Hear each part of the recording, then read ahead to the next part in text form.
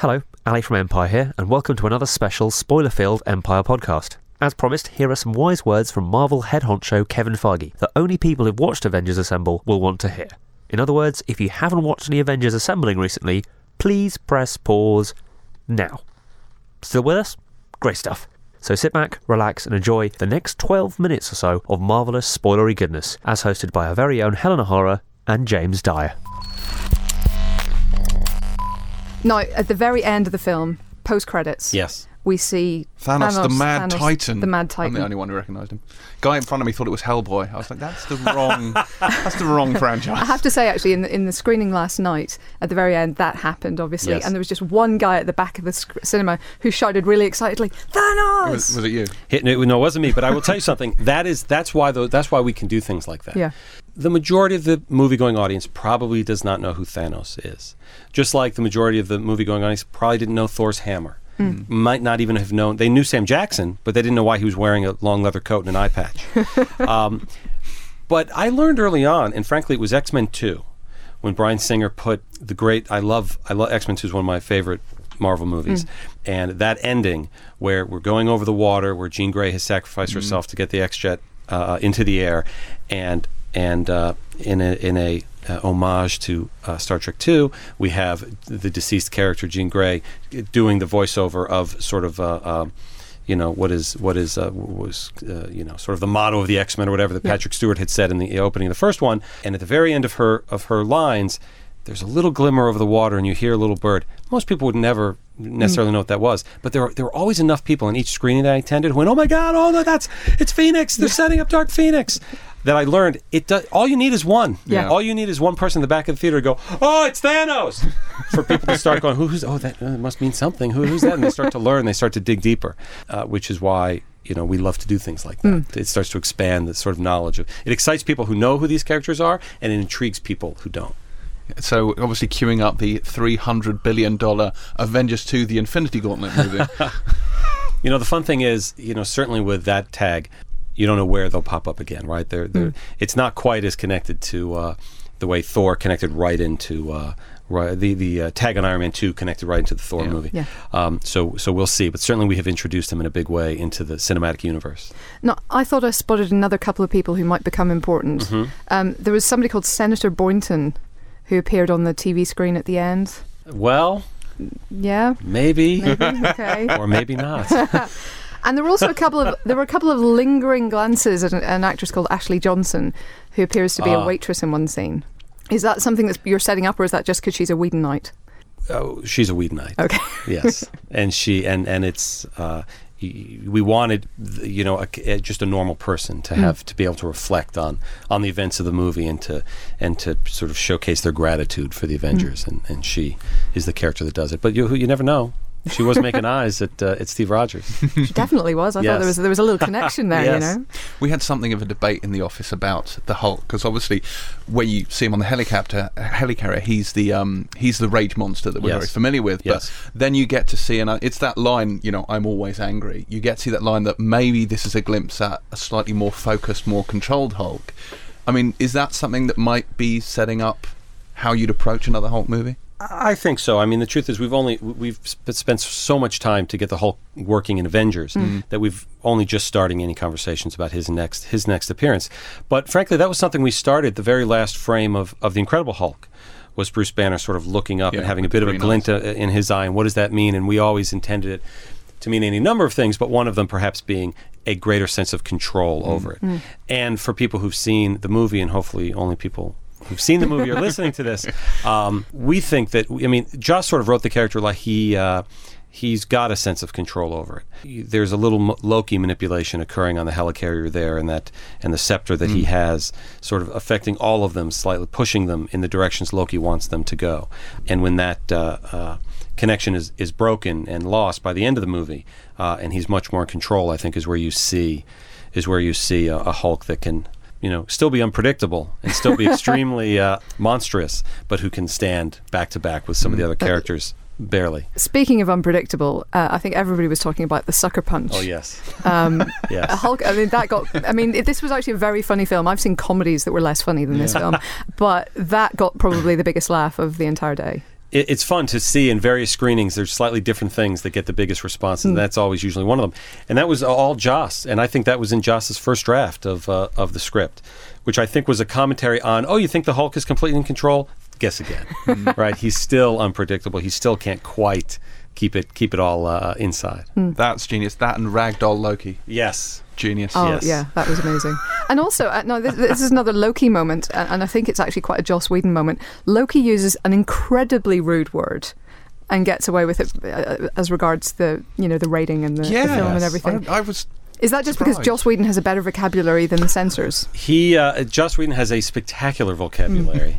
I will tell you this: in America, and particularly on the production team of the Avengers, we didn't know what that word meant. I think Jeremy looked it up at one point after a couple of the takes. I wonder what that.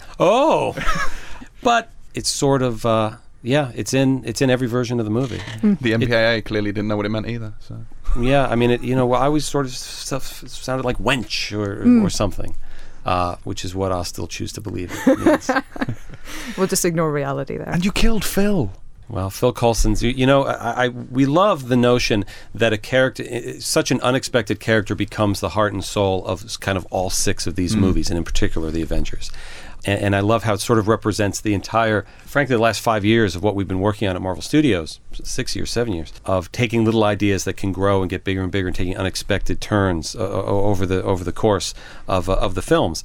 And Clark Gregg's performance as Agent Coulson has just been great, and was just sort of a plot device that was used in early drafts of Iron Man 1. But he was so good, we sort of kept adding scenes and gave him that just call a S.H.I.E.L.D. moment at the end of Iron Man 1 with Gwyneth. And sort of was our link in the Thor film to Earth and to the broader Marvel world. We knew we wanted to do away with somebody, frankly, and Joss, we pitched Joss on the notion of killing Coulson. And the first thing he said was, they're going to blame me. I have that reputation of killing beloved characters. He killed Wash. We can't forgive that. Right, exactly. And we said, if you can do this one more time for us, we'd appreciate it, because we wanted the stakes to be real. We wanted, as you said, there's a lot of comedy in the movie, but we wanted there to be stakes. And that is the emotional turning point of the whole movie, and what finally gets them to stop bickering and sort of join together.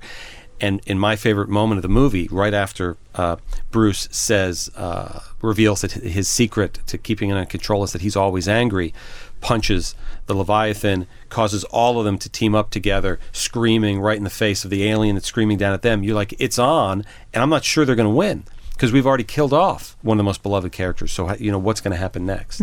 So we didn't want to do it just for any sort of shock value. We wanted it to resonate and be a tribute to the role that he's played in all these movies.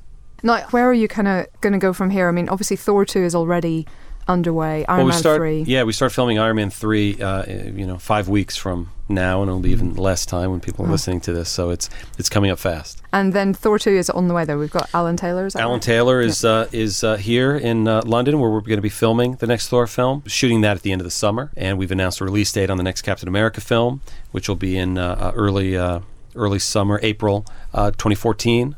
And I can't talk too much about that, but we've already sort of revealed that his story, more than any others, will sort of jump off right from the end of Avengers. Okay. He's the only one that can't go home again. Tony goes back to California.